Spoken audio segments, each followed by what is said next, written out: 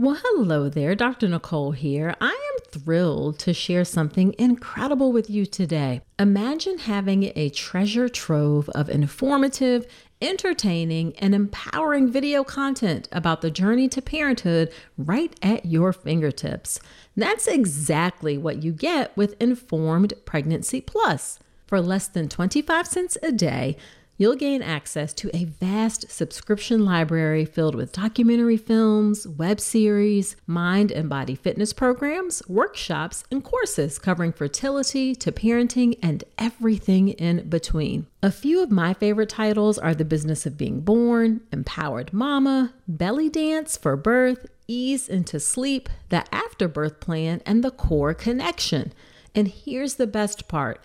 For a limited time, you can gain full access absolutely free. Just visit informedpregnancy.tv to sign up.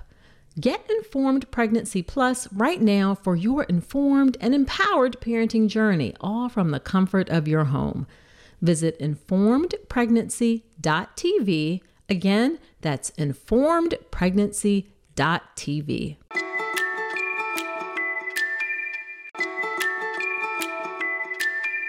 Back in the day when my girls were born, it was not easy to share photos and videos with loved ones, but you have a fantastic option available, the Family Album app. The Family Album app was created in 2015 and has operated in the long term to give parents a secure and easy way to share photos and videos with loved ones. It's a totally secure personal haven for your family's memories. I love that there's no third-party ads, no unwanted eyes. Now, let me share some of the great features that make the Family Album app a go-to app. First off, the app automatically sorts photos and videos by month, allowing you to swipe back in time and see how your child has grown. No more scrolling through endless feeds or searching through folders. Another cool feature about the Family Album app is you can order 8 free photo prints every month to be delivered to your home. It's really nice to have some tangible pictures to hold on to or share to document each month of your baby's life. Plus, the Family Album app has unlimited storage and it is totally free. Yes, you heard that right. No more worrying about running out of space or being bombarded by ads when you're just trying to relive those heartwarming moments. So if you are still trying to use other messaging apps for your kids' photos, it is time to level up your family photo game with a free photo sharing app. Head over to the App Store today, search Family Album, it's all one word, download the app, and start creating a legacy of love one photo at a time. When you want to learn about postpartum weight loss from an expert in weight management, well, you are in luck because that is exactly who we have in today's episode of the podcast where I chat with Dr. Katy Brown. And this episode is being supported by BAM Boobies.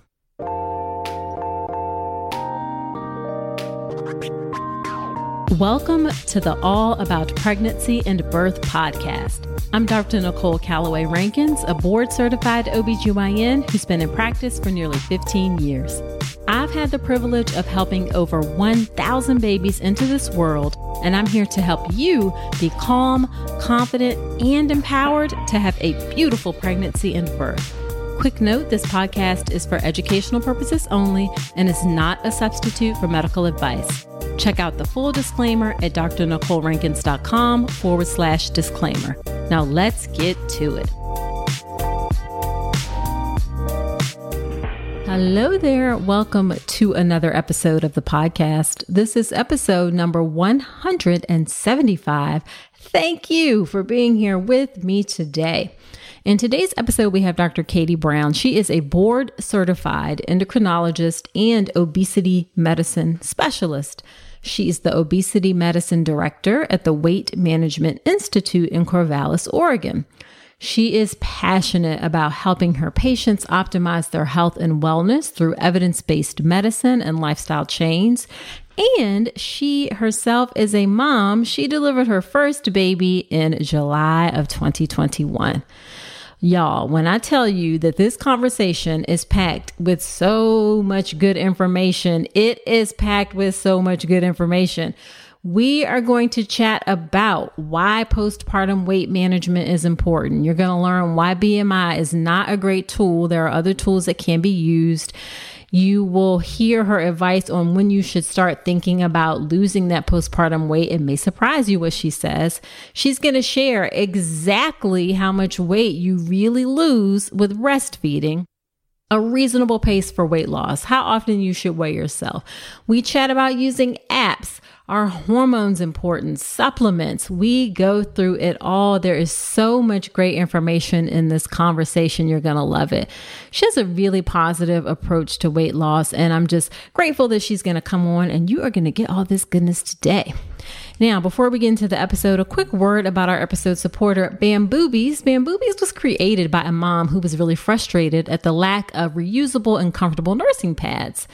And Bamboobies combines a smart design with baby and mom-friendly materials to provide worry-free, effective products that support and empower every mom at every stage of her motherhood journey.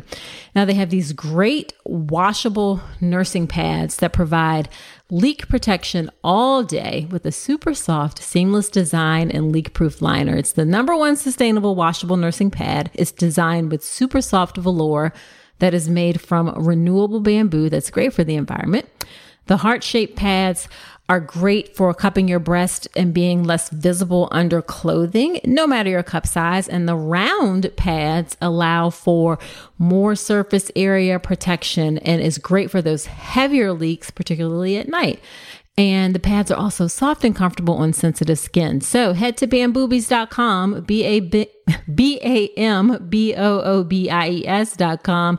Use the code ALLABOUT, ALLABOUT, and get 40% off full price items. That is a lot. So 40% off full price items.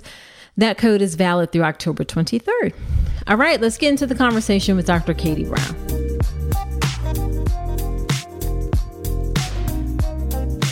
Thank you so much, Dr. Brown, for agreeing to come on to the podcast. I'm really excited to have you here, and I know this is a topic that is going to resonate with folks.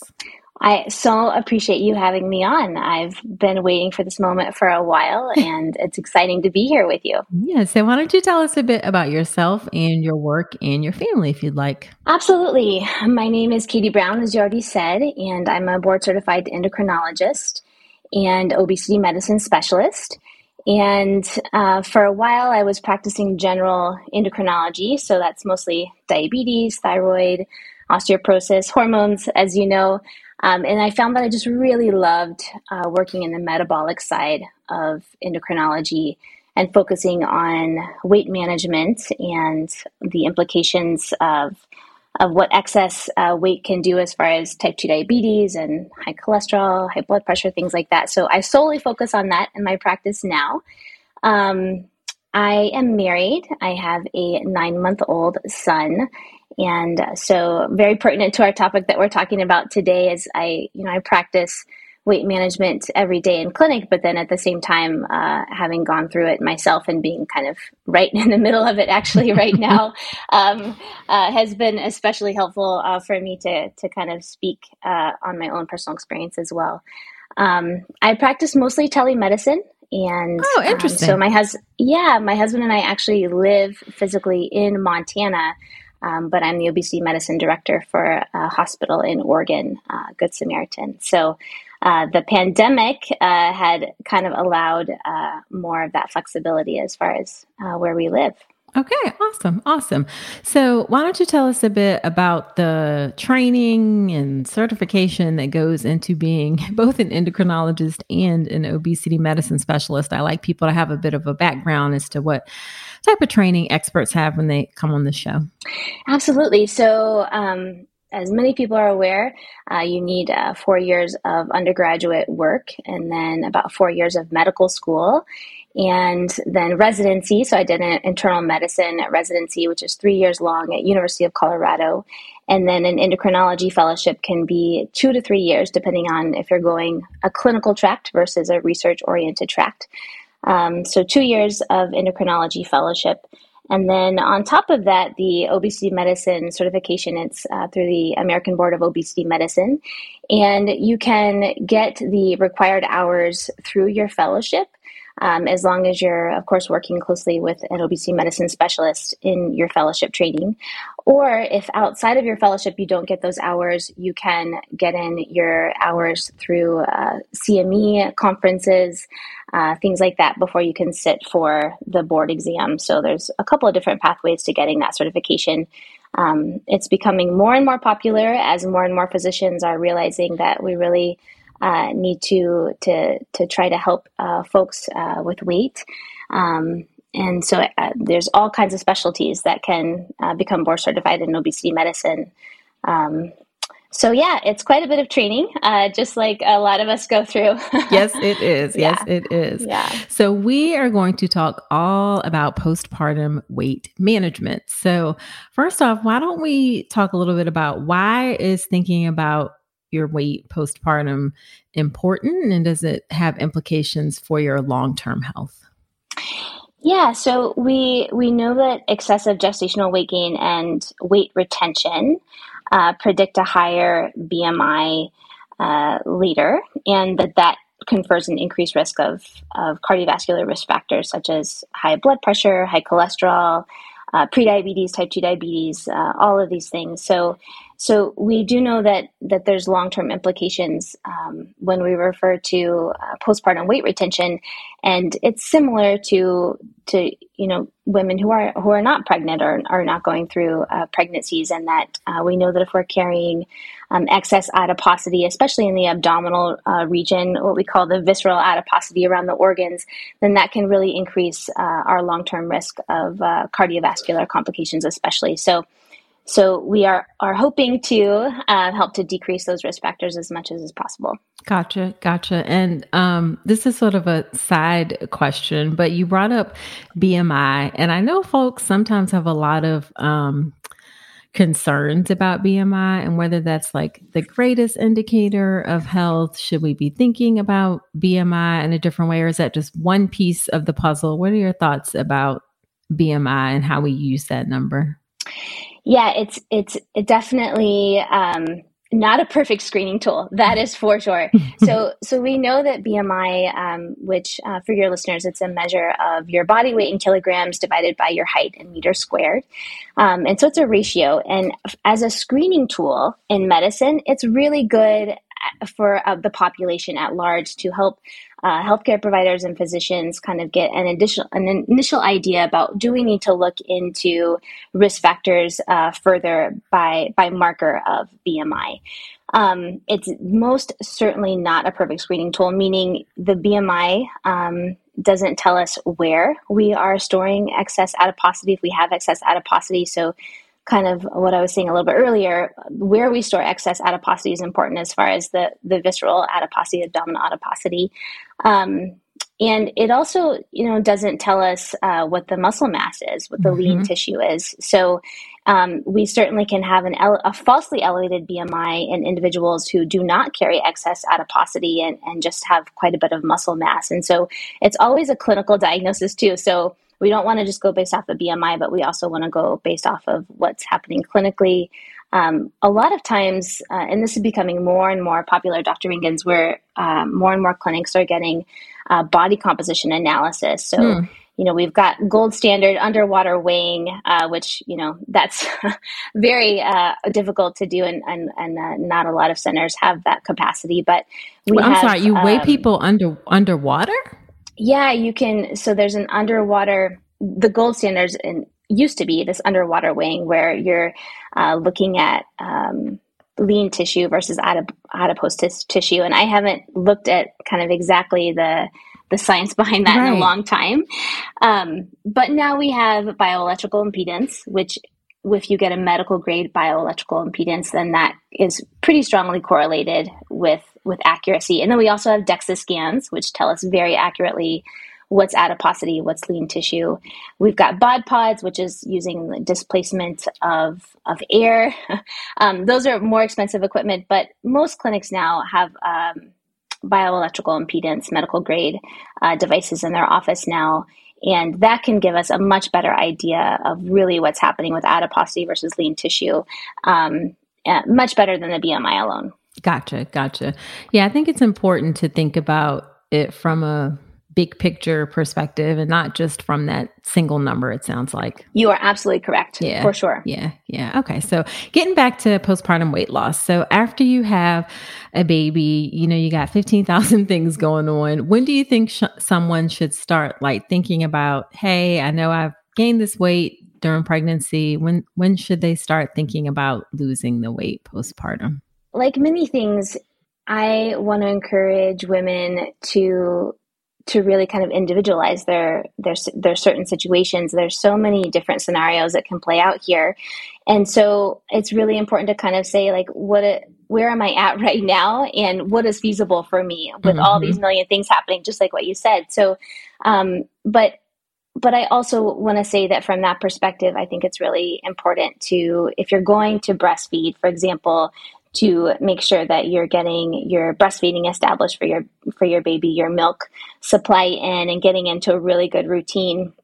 With that, I don't think that focusing strongly on weight loss is going to be super beneficial prior to getting the breastfeeding schedule up and running.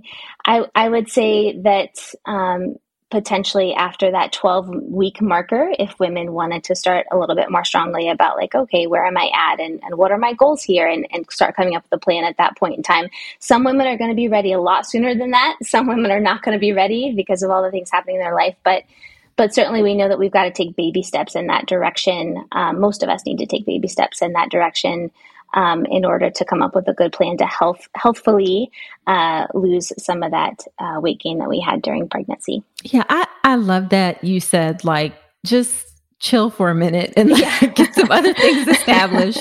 And then at 12 weeks, that's 3 months, y'all, then start thinking about it. Like, don't feel, yes, it's an important thing, but I think about that in the whole like snapback culture where it's like, oh, I'm back to my pre-pregnancy jeans 3 seconds after I had a baby or whatever on Instagram. Yeah. It sounds like you're saying just, don't feel like you have to buy into that for sure. Absolutely. Yep. Chill for a minute. I like that. Did you know that 95% of pregnant women are not getting their recommended daily intake of key omega-3s?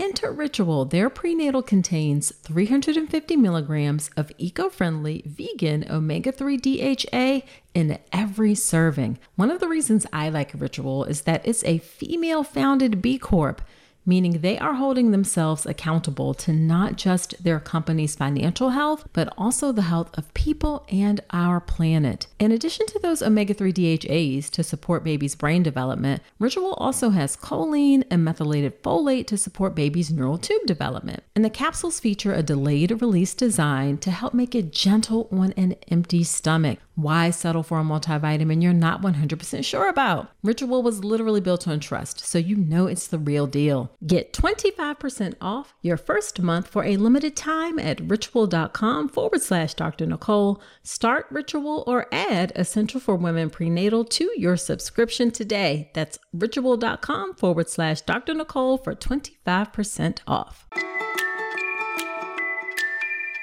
Now, speaking of breastfeeding, does breastfeeding really help a lot with postpartum weight loss? I know it can, but what are your thoughts on that? Yeah, it's we kind of think of it as maybe slight to moderate benefit. So, and I kind of experienced this firsthand. I am still breastfeeding, and my own personal experience with it has been that, wow, it makes me really, really hungry. So my appetite just absolutely skyrocketed during breastfeeding. So I want to kind of keep that in mind. But yes, the studies do show that there is slight benefit. So there was one study in particular that I thought was interesting. They noted that there was a 1.1 pound postpartum weight retention benefit at 3 years for women exclusively breastfeeding for 6 months versus 10.5 pounds for those who never exclusively breastfed. Okay. So, 10.5 pounds weight retention on average versus 1.1.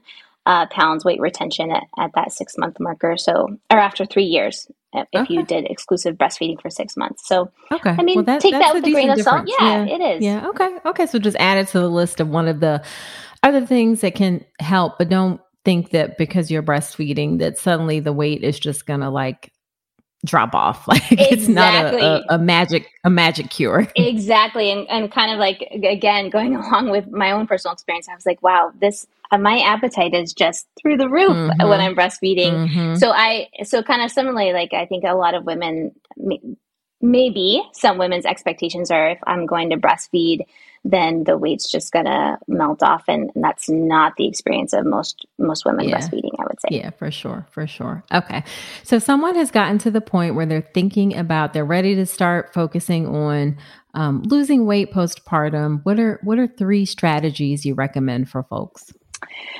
Yes, so kind of going along with giving yourself some grace and some patience in that postpartum period. It's a really, really difficult time for many reasons. And so number one, I would like women to focus on what they can do and not what they can't do. So practicing gratitude for what your body just did. Yep.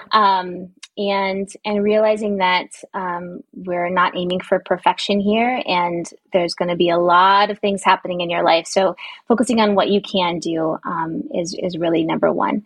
Number 2 is I would definitely want to emphasize whole foods. So this is the same for people who are not in the postpartum period, but we want to focus on whole foods that are nutritious and really trying to limiting processed foods as much as we can, processed foods and sugar sweetened beverages. And that can be a little difficult. I know, again, kind of, I do this for a living and firsthand experience, especially in that first trimester of pregnancy. I didn't necessarily crave that whole nutritious foods that I had been eating all before. And then similarly, kind of in the postpartum period, in the middle of the night, I remember getting up and breastfeeding and just being so hungry and not necessarily reaching for, a nice whole food nutritious snack. Sometimes I was reaching for some processed foods. And so I definitely consciously had to make that effort to say, this is not the most healthiest food for me right now. It's not going to nourish my body and my baby through breast milk in the best way. So I'm going to try to reach for whole foods as much as possible. So that's kind of really a really simple way to approach things like, all right, I'm going to try to limit my processed foods and choose really healthy, nutritious whole foods as much as possible. Yep. And then number 3 is move your body in ways that feel good to you. So a lot of my patients, I think, unfortunately kind of downplay what they're doing. So for example, they might say, oh, I only went for a 15-minute walk a couple of days per week the last couple of months. And they'll say it like that. Right. And my response is always oh, wow, you still got that done and you still benefited from that. Everything counts. Yes. So move your body in ways that feel good and try not to minimize or downplay what you are doing, because everyththing counts as far as moving your body and doing that in ways that feel good to you. And then I was also saying to prioritize sleep, which real hard. Listen. real hard, but sleep plays a big role in weight and metabolism, energy, all these things. So there might be a lot of moms out there rolling their eyes because sleep can be, so difficult, especially with an infant. But what I'm saying is do the best that you can and just realize that wherever you can, whenever you can, try to sleep as much as you can. Yeah, I think that is just, I'm so glad you said that, because I really don't think people understand how important rest can be for your overall health, including your weight. And that's actually, I don't want to say it's a simple thing, because it's always not necessarily simple, but it doesn't require you're not out running and doing different things. You just have to be intentional about getting some more rest. So I'm really glad that you mentioned that. Yeah, and it's so hard, right? Maybe your baby is sleeping and you have a million things that you want to do, but you're super tired. And I know that sometimes the last thing that you want to do is maybe try to take a brief cat nap or go to bed early. But Mm-hmm. it's so important for health and weight and metabolism. Yep. Love it. Love it. Love it. So once people are starting to lose weight, what is a reasonable pace for losing weight? Mhm. Like a couple pounds a week or a pound a week. What do you think is reasonable for folks? Especially in this really sensitive postpartum period, I would say about 1 pound per week is reasonable. Typically, even in the non-postpartum period, you'll hear physicians quote 1 to 2 pounds per week. That comes from some pretty old data, actually, that says that 1 pound of adiposity is roughly about 3,500 calories. I think that data needs to be revamped and re-looked into again, but that's where it comes from. To say about if you create about a 500 calorie per day deficit, then that can lead to about 1 pound per week weight loss, 1 to 2 pounds. So I think 1 pound per week in the postpartum period is reasonable. Okay. Realizing too that this is not a linear process. So a lot of people might picture, okay, this is going to be a nice steady curve, real Mm-hmm. linear as far as, and it's not at all. It's this squiggly roller coaster line process. So it's not linear. Gotcha. Gotcha. I'm glad you said that because it's definitely going to be ups and downs, Yeah. and you don't want to like get disappointed when you see things kind of have that squiggly line. Yep. And sort of related to that, how often do you even in general recommend that folks weigh themselves? Yeah, I really try to individualize this recommendation. There is definitely a great deal of data that shows that folks that are monitoring their weight and keeping track tend to do better as far as reaching their goals and keeping a healthier weight. That being said, it can be very detrimental to some people because we can perseverate over the scale, we Mm-hmm. can derail, we can kind of have all these negative thoughts about what's happening. It's absolutely normal to have fluctuations in the scale that are absolutely not reflective of what's happening with adiposity or lean muscle mass. It can have to do with water retention and salt and whether or not you had a bowel movement or not, Right. all kinds of things. And so if I have someone who's like really perseverating and kind of beating themselves up over the scale, then that's where I say, like, let's back off here. Let's weigh ourselves once a week or once every 2 weeks, maybe even once a month. And for someone where they're not necessarily perseverating over it and it's a helpful marker tool for them, then if you want to weigh yourself every day, you can. But once a week, I think, is a very nice, reasonable amount of time for most people. Gotcha. Gotcha. And then do you recommend like in the morning or a particular time of day or just the same time of day, that kind of thing? Yeah, I think it's probably best as far as having the most continuity with how you're weighing yourself and comparing your numbers to do it in the morning. If you have a normal sleep wake cycle, of course, but in the morning after you get up, you go to the bathroom and then weigh yourself. I think that's a generally a good time. Okay. Okay. All right. And another question that just popped into my head. How do you feel about things like fitness tracker apps or fitness tracker, any apps or things like that to help folks with weight loss? Yeah. So, so again, it's a bit nuanced because some people tend to do well in that it motivates them. They set their goals for their steps or they close their loops, per se. And it really helps to motivate them to reach certain goals. For others, again, it can be a bit of an unhealthy relationship because there could be maybe some perseveration over it in an unhealthy Mm-hmm. way. The data hasn't really been robust about fitness monitors and trackers, meaning I haven't seen any super convincing data that it makes a significant difference for the majority of people as a whole. So again, I think it's an individualized thing. For me personally, I like to track things like my heart rate when I'm working out. And I'm a runner, so I like to see my times and certain paces and things like that. So I find it helpful in that way. But I would again kind of individualize people. For some people, they maybe have never tracked their steps before, and they may not be engaging in planned intentional activity most days of the week. But if they have a really active job, for example, and they want to start getting an idea about how many steps they're getting in a day, I think that can be helpful, because there is maybe some data that shows that 10,000 steps per day, or about 5 miles per day of activity, might be kind of a nice threshold to aim for some people. So individualize it. Do you wear any kind of trackers? I actually do. Yeah. I have a Fitbit. You find it helpful?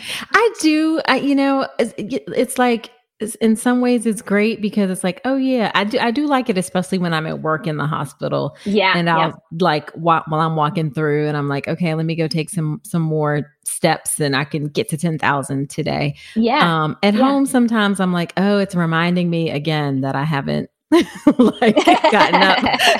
So yeah. So in general, I do like it. And I do like that it tracks my, my heart rate, and like keeps track of, like, Fitbit can connect to other stuff. Like I have a Peloton, and connects to that and all that stuff. So I find it helpful. Yeah, exactly. Yeah. But like you said, individualizing is important. And I love that, because I think, especially so much in weight loss, there's so much of a, like, people kind of want like a magic bullet, and I understand that, but there is no magic bullet in terms of weight loss. Absolutely. That is so true. Yeah. Yeah. So, okay. So what are some common challenges that you see when people are trying to lose weight, whether postpartum or otherwise, like challenges or mistakes that people make? Yeah. So I do see just this big rush, like this gigantic hurry. We've touched on this a little bit already. So I think that's a big mistake. I think taking some time to just appreciate what our bodies have done, growing this human, giving birth to this human, and it took a long time to do that. And so it's not going to happen overnight, for us to get to where we want to be, as far as whatever that looks like for us. Some women are like, I want to get back to my pre-pregnancy body and weight. And, your body's it's different after you are pregnant, delivered a baby. So again, just having that grace and just that patience with yourself as you're going through this huge life transition. So realizing it takes time. Yeah.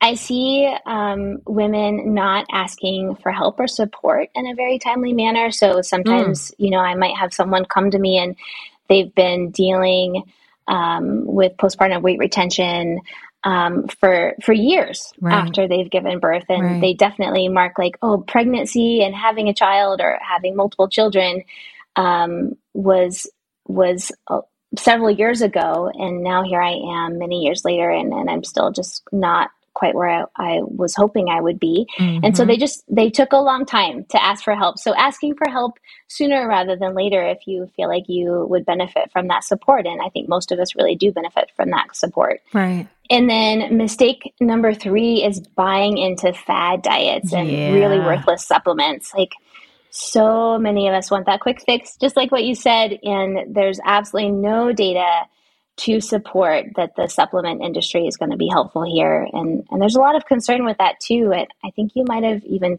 touched base on this at some point in time, but supplements are not regulated. And so they have a lot of ingredients in them that are not necessarily safe, not necessarily in the amounts that they say that they are in the label. Yep. And there's no evidence to support them. So they're expensive and they could be dangerous and they're not helpful. Yeah. And then the fad diets. So fad diets are, what's the definition of a fad diet? It's a diet that is not sustainable, and not consistent with what the evidence shows as far as what is a healthy, eating pattern. And there's no one size fits all for what a healthy eating pattern is for everybody. Like, we're not like everybody should be on this meal plan. That's not what I'm saying. But what I'm saying is that we want to be on a meal plan that is sustainable for us. It's our lifestyle. It's not a crash and burn fad diet that gets quick results, but then is not sustainable, and so results in weight regain later. Yep. All great pieces of advice. So when should someone, you talk about getting help, when should someone see someone like you? When should they see an obesity medicine specialist? we certainly at this point in time, in this juncture of our specialty, tend to see patients who have a BMI of over 30. So that's in the class 1 obesity category. I don't necessarily think that that's a great thing because I do think that physicians in general, especially those who specialize in this field, we need to be thinking more about preventative medicine too, right? So I'd like to be seeing patients when there's weight gain happening at BMIs that are more in maybe the overweight category, maybe even sooner. So we want to start doing preventative, but most of the time when patients come and see me, that their BMI is 30 or greater, and most of the time they have a specific goal in mind. So speaking to this particular podcast and what we're talking about, the data really is going more towards maybe outcomes for maternal and infant health are more strongly correlated with pre-pregnancy BMI versus gestational weight gain or even postpartum weight retention. And so in a perfect world, I would see someone like a woman who might be planning pregnancy in the future, but who wants to optimize her health and wellness prior to becoming pregnant. That would be the best time to actually come and see someone like me if you're someone who struggles with weight. And then after that being said, after that, you can really come and see me at any time. But mostly I see patients who have a BMI of over 30 and are looking to optimize and lose weight for health reasons or for other reasons. Gotcha. And then what should someone kind of expect when working with you or as someone who specializes in obesity medicine and weight management? Yeah, you can expect a pretty comprehensive evaluation because we know that weight metabolism, weight loss, it's really, really complicated. I have never once heard somebody say weight loss is so easy. Weight loss and weight loss maintenance is so easy. We just live in a society and a culture which does not necessarily promote the healthiest of lifestyles. And so it's not easy. And so you can expect a really comprehensive evaluation because weight and metabolism is tied to so many things. It's tied to our nutrition. It's tied to our sleep. It's tied to our physical activity. It's tied to our genetics. It's tied to our mental health. So we go through all of these things with a fine-tooth comb. And you can expect to be focusing on baby steps. So James Clear is the author of Atomic Habits, and I've been talking about his book and his podcast with Brene Brown a lot because it's really phenomenal information, just how we can approach goal setting and attaining habits in our lives. And it's no different with health and weight management. So we're looking for baby steps. He talks a lot about instead of trying to come up with these super lofty and gigantic goals, that instead we want to be thinking about baby steps in order to kind of accomplish these small steps in the direction of where we want to go that over time add up to really big changes. So you can expect baby steps. You can usually expect to see one of the dietitians that I work with. Not all of my patients see my dietitians, but a lot of them do because having that one-on-one dietitian support can be obviously super helpful for getting onto a meal plan that's going to work for your personal preferences, your tastes, your lifestyle. And then you can expect a conversation about pharmacotherapies if that's of interest to you. So we don't use pharmacotherapies as often as we should be utilizing them in the management of weight. This is a bit of a more tricky situation in the postpartum period because we don't want to start a medication that's going to be secreted in breast milk and be contraindicated in breastfeeding. But there's definitely some women who would qualify for pharmacotherapy that can be super helpful. Sometimes we have this really, really high degree of appetite and hunger that can really respond well to a pharmacotherapy and help us to reach our goals in that way. You know, they don't work by themselves. They always need to be combined with lifestyle change. But if there is a consideration for pharmacotherapy, then definitely that's a part of the conversation.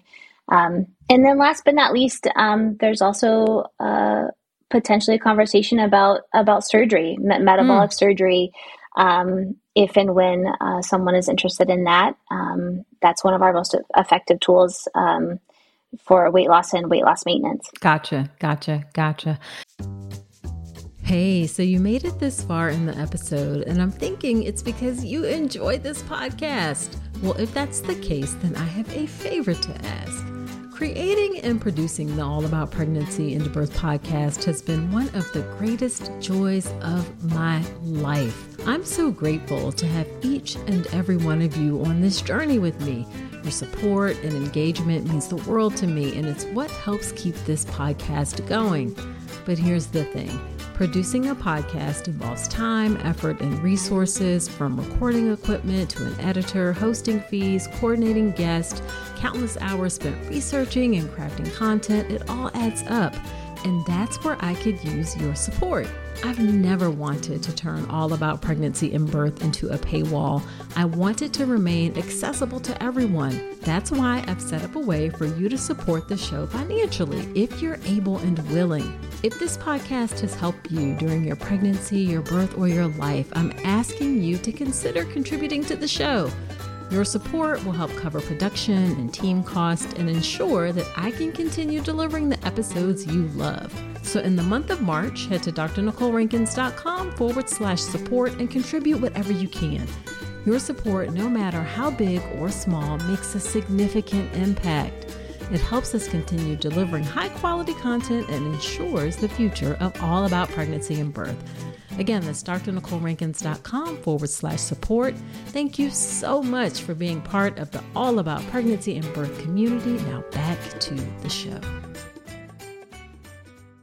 And then, can you say a word about hormones? And I kind of chuckle because we hear so much about like, oh, hormones are messed up and can I get my hormones checked and balanced and this, that, and the other. And we as gynecologists are always like, I don't know who keeps talking about checking hormones, but like, so what can you say about hormones? Because there's not like a panel that we do or anything, but that like language is out there. So what are your thoughts on that? That language is absolutely out there, and it's not language that came from the endocrinology field. So an endocrinologist specializes in hormones. This is what we do, and that kind of language didn't come from our profession. I think it came maybe more from the alternative medicine type of world. So it does kind of come across as kind of like, well, what do you mean by balancing hormones? So, to an endocrinologist, we are going to do a thorough assessment and a thorough review of systems. And then we're going to be looking for hormone problems based off of those things, family history and all that kind of stuff too. So when I have an evaluation I'm definitely thinking about hormones as an endocrinologist, I'm looking for things that are pretty rare actually, but Cushing's disease and excess of cortisol, acromegaly or gigantism and excess of growth hormone, PCOS type of physiology or clinical presentation. I'm looking for those things when I have someone who is carrying excess weight and wants to lose weight. Thyroid, definitely looking for thyroid dysfunction. But none of these things, Dr. Rankins, are necessarily things that I find that often in my evaluation. I'm definitely looking for them. We definitely want to address it if there's a hormone deficiencies or hormonal excess. They do contribute to weight. It is a part of the factor. They do need to be considered. But I would say the vast majority of the time, we don't find a diagnosable hormonal problem that is causing weight gain or that is preventing weight loss. Gotcha. Thank you. Thank you for saying that. Yeah. All right. So as we wrap up, what are some things that you feel like you've learned personally from your own weight journey and postpartum weight journey? Yeah, so I have learned that I need to practice what I preach. Don't we all? Yes. Yeah, I definitely found myself at times just getting really impatient with myself and be like, well, I thought by now I'd be at this particular juncture in my journey, and I thought by now I would be at this specific weight or, whatever it is. And so I have many, many times had to be like, no, Katie, that's not how this journey is going to go. Right. So practicing what I preach and being patient with myself has been a huge part of my journey so far. I had already kind of mentioned the being a bit surprised by how my appetite had changed with breastfeeding. So I learned to have some more empathy, I think, for that, and saying like all the changes in appetite that we experience through pregnancy and the postpartum period it's a big deal, and it's definitely something to consider here. Again, going along with being patient with yourself, your body's giving you those hunger cues for a reason. You're making milk for your baby, and then things that I think a lot of women deal with as far as just time management and having things at home that you can do while your baby's napping. If you're not going to take a nap too, like some home exercise equipment or some home videos, some gentle yoga, or some ways in which you can try to go for a walk.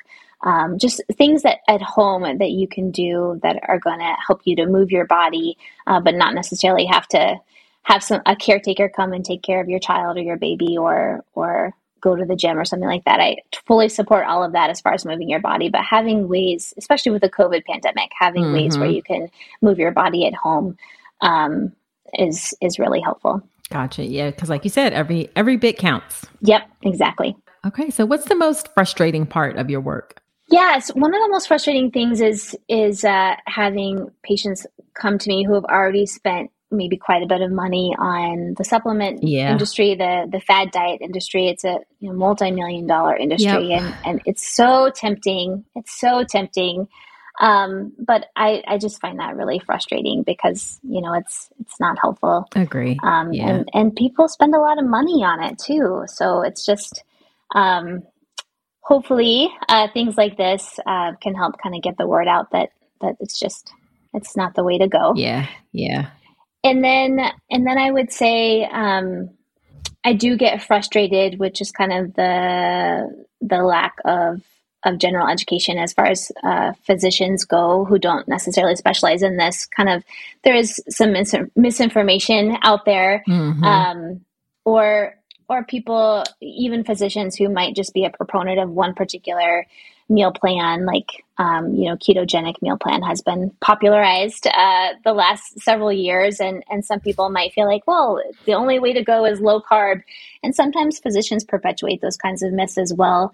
And I'm not faulting, in medical school, I think we need to do a better job of just educating about nutrition and weight and metabolism in general. But those things have been kind of frustrating in my career, but I think it's getting better. So that's the good news. Oh, that's good. That's good. That's good. So on the flip side, then what's the most rewarding part of your work? I can imagine, but what do you think is the most rewarding part?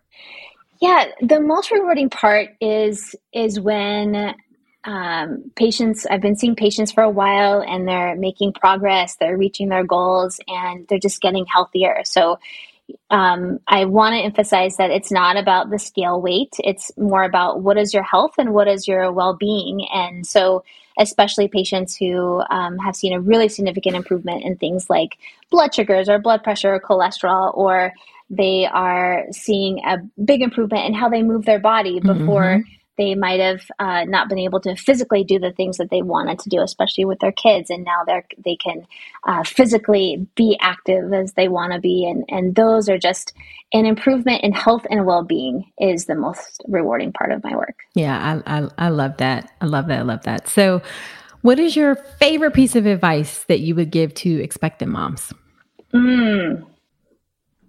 I want expectant moms to be kind to themselves and to be patient and to practice gratitude. Yes. And to take baby steps. So realize that things are not going to change quickly. It's going to take time, and just take those baby steps in the direction in which you want to go.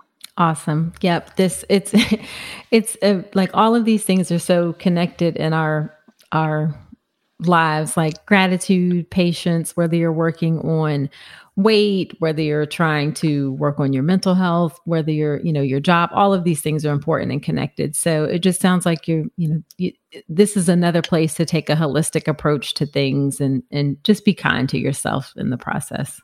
Absolutely. Yeah. Well said. Yeah. So where can people find you? Do you do telehealth like all over, or what type of patients can you see, and where can people find you? Yeah. So as of right now, I am doing telemedicine through Good Samaritan in Oregon. So patients in Oregon can find me at Good Samaritan. And I am on Instagram. My handle is Jane KJB, JaneKJB. I have not been as active on social media since I had a baby. But yes, I am on Instagram. Okay. All right. Awesome. And I think it's really interesting. I wasn't expecting that you would do telehealth, but I think that that's a great option. We're headed in that direction in medicine in general. I think the pandemic has helped us see that we should definitely be expanding options. So I'm hopeful that even more folks will be able to see you from different places as we keep chugging along and making sure we have like options that are available for folks. Yeah, it is one of the few things that came out of the pandemic that was a benefit, I think, for medicine. A lot of hospitals, as you know, had to really adapt quickly, and telemedicine is one of those things that that's been really beneficial. Yeah, for sure. All right. Well, thank you again so much for coming on. I so appreciate your time. I just want to, again, say how awesome your podcast is. I think you're doing amazing work. I listened to a lot of your podcasts while I was pregnant. Very, very informative. I learned so much and just became a really big fan. Oh, thank you so much. I really appreciate that.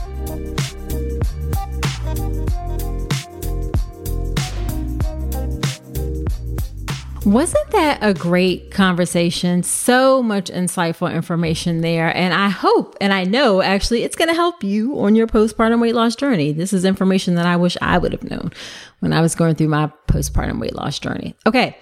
After every episode when I have a guest on, I do something called Dr. Nicole's Notes, where I talk about my top takeaways from the conversation.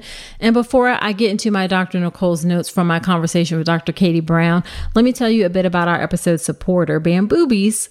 Bamboobies puts moms first. It was created by a real-life mom who was frustrated at the lack of reusable and comfortable nursing pads. However, nursing pads are not the only thing that they have. They also have a great yoga nursing bra. Their best-selling yoga bra has a stylish racer back design that offers all-day comfort. It's a wardrobe essential for a breastfeeding mom or a mama-to-be. It's created, again, with that ultra-soft rayon material that they use. It is renewable bamboo fabric, and bamboo is great for the environment because it grows really quickly, so it's sustainable. You can easily nurse your baby using the nursing clasp and drop down cups with removable pads. There's a seamless design that stretches to fit your changing body, but it still holds its shape. Very easy to care for. Wash it with warm water, dry it with low heat or air dry, and it's sized all the way from extra small to double XL. Head to bamboobies.com and use the code ALLABOUT to get 40% off full price items, valid through October 23rd. That's Bamboobies, BAMBOOBIES.com. The code is ALLABOUT, ALLABOUT, and get 40% off. Okay, let's get into Dr. Nicole's notes from my conversation with Dr. Brown. Number 1, F the snapback, y'all. Don't fall for the tricks on Instagram and social media of I'm back in my size whatever jeans 3 seconds after I had a baby. Dr. Brown said 12 weeks before you even think about your weight management. You need to get breastfeeding established first. Just kind of settle into being a new mother. So please don't feel like you have to go into that snapback culture. Slow and steady wins the race. And when you start, make sure you use an individualized approach. A one-size-fits-all approach is not going to work. Make sure it's holistic, takes into account your lifestyle and the things that work for you. And just remember, there's no quick fixes for this. I wish there were. We all wish there were. But you really want to set yourself up with lifestyle changes that you can actually maintain. So F the snapback, slow and steady wins the race. Don't think about even thinking about weight loss after a baby until 12 weeks. Okay, number 2, optimize your health as best you can before you are pregnant or even in between pregnancies, okay? Optimize your health before you're pregnant or even in between pregnancies. I know it can be challenging, but it really is ideal if you can be in the best health that you can before you get pregnant. It just makes things better for you and your baby. You know, I'm not saying that you have to be at a perfect weight. Even losing 10% of your body weight can make a difference in your pregnancy. So you don't have to be at a perfect weight, but just getting down a bit can be helpful.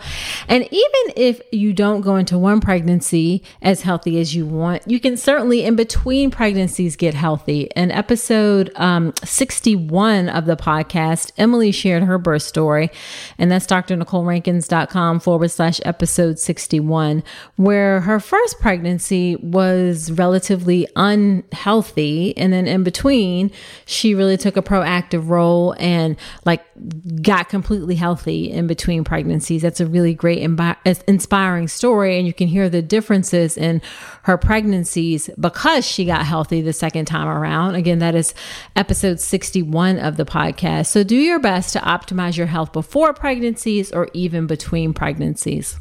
Okay, number 3, don't downplay the things that you're doing. This is something that I'm guilty of a lot, where I'm sort of minimizing things or not recognizing the wins, even if the wins are small. Don't downplay what you're doing. If you're walking more, that counts. If you're parking away from the store, so you have to walk into the store, that counts. So don't downplay the things that you're doing as little things. All of it counts. All of it adds up. A little bit here, a little bit there, a little bit here, a little bit there.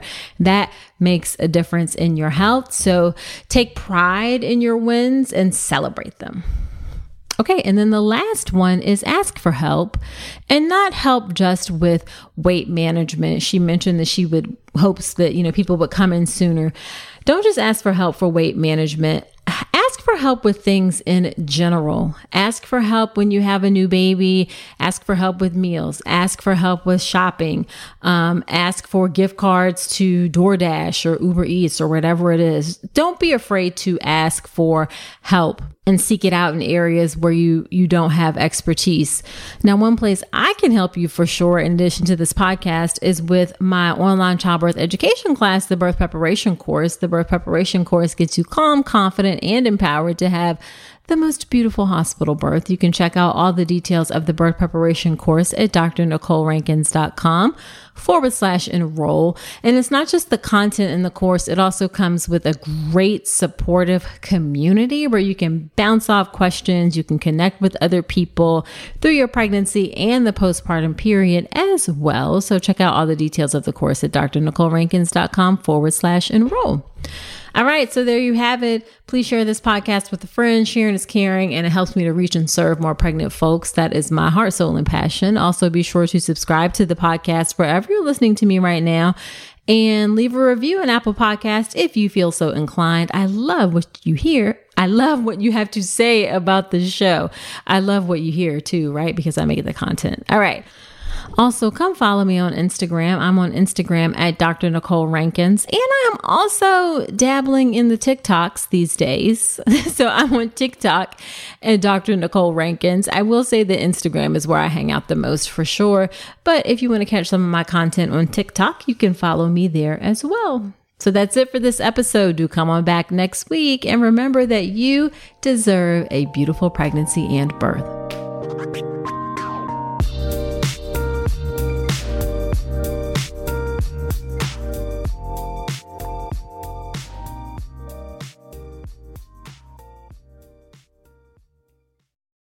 At Parker, our purpose is simple.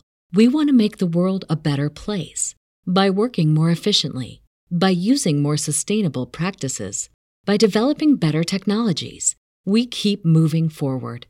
With each new idea, innovation, and partnership, we're one step closer to fulfilling our purpose every single day.